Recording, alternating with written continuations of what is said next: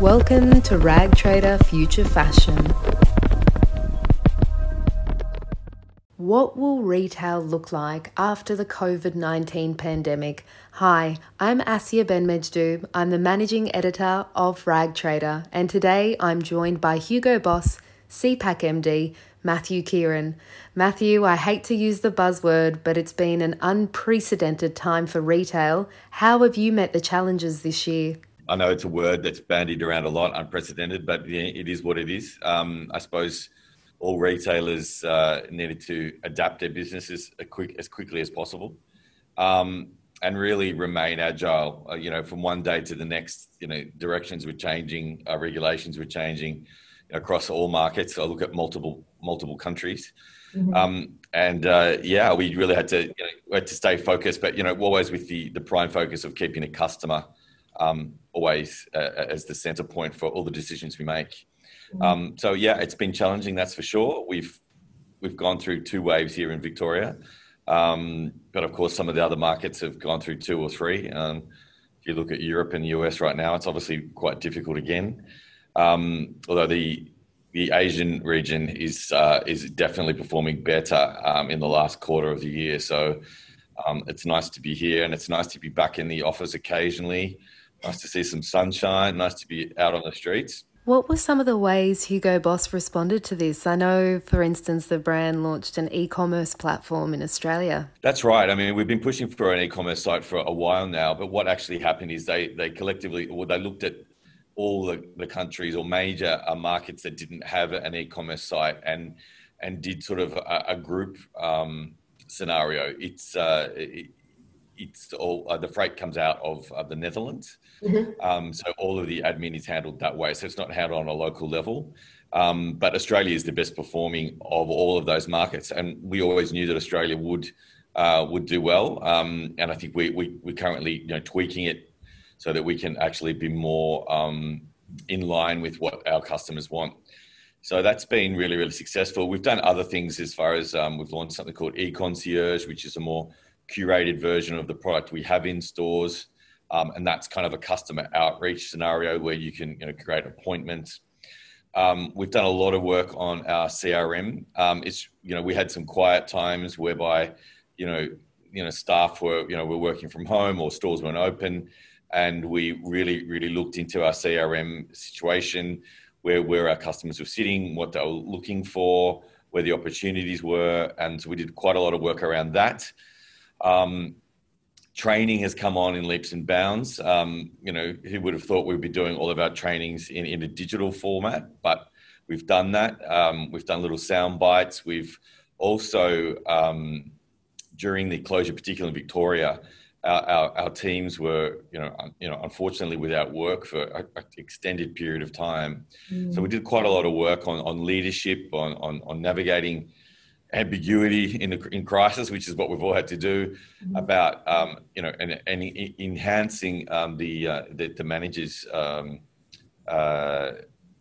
abilities. So big thanks to all the guys, particularly in Melbourne, because it was an extremely tough situation.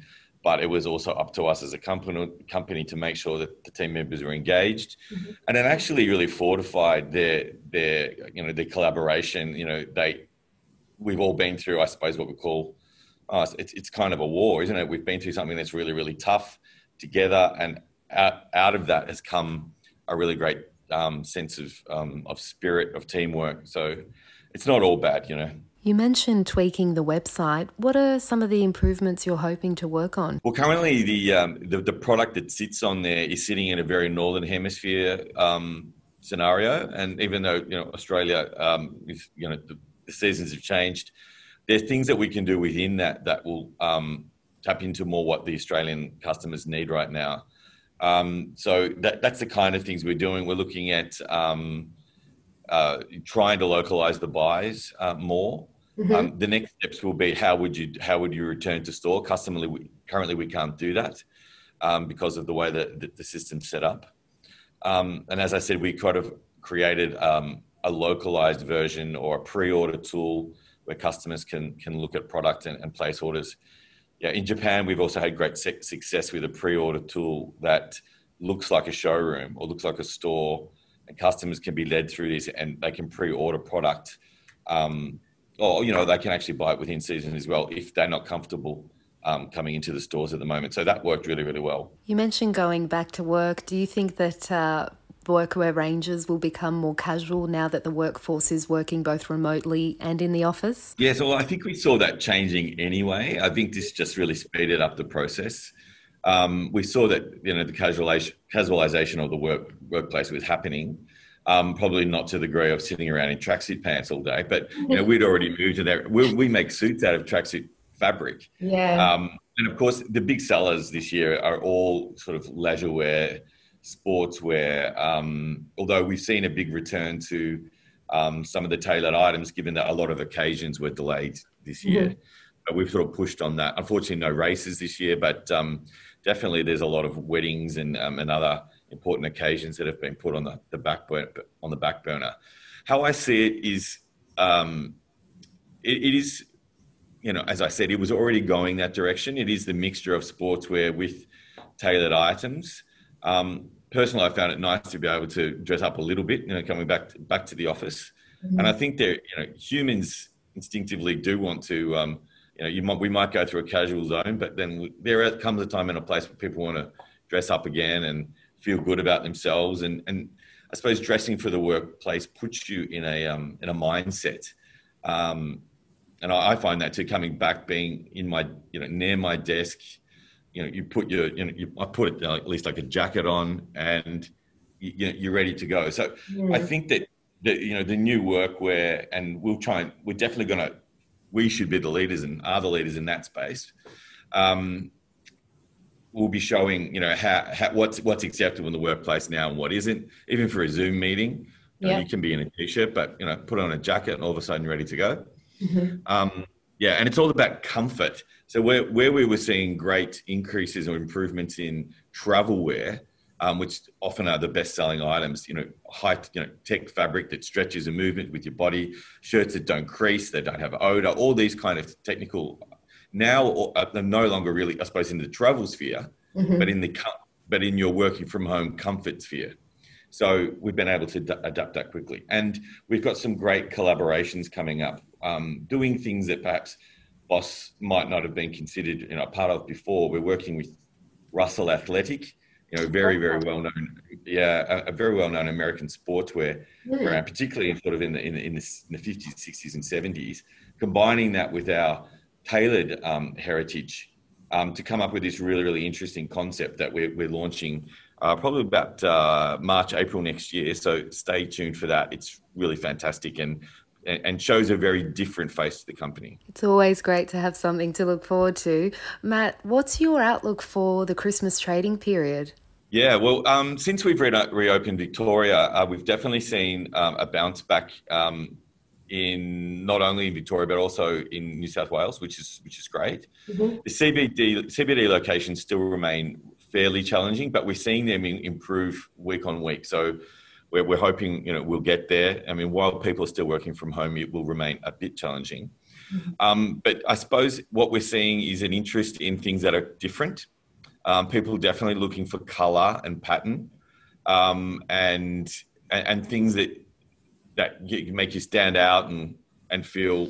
Well, I suppose we all want to feel good about ourselves. It's been a year that I suppose we'd all like to forget, and we've come out the other side of it. The sun's shining, and I suppose people want to show, put on something that makes them happy. So we're definitely seeing things that are more interesting. These collaborations we're doing, whether it's Anthony Joshua, the well-known boxer that we've done, or as I said, Russell Athletic coming forward.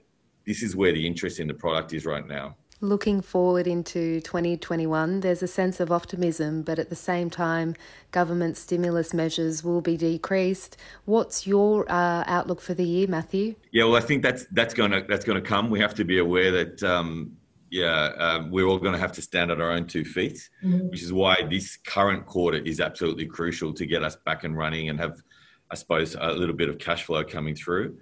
I see that next year, COVID has basically speeded up many processes, things that we already saw, working more from home, the consolidation of the retail network, the speeding up of the online, and then the customer outreach tools.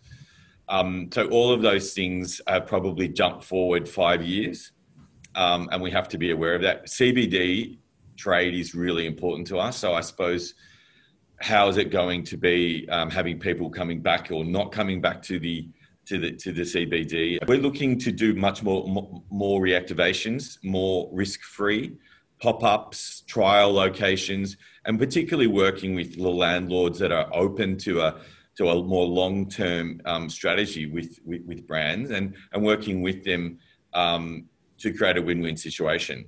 Mm-hmm. I firmly believe that landlords that haven't been cooperative in this situation will be the losers.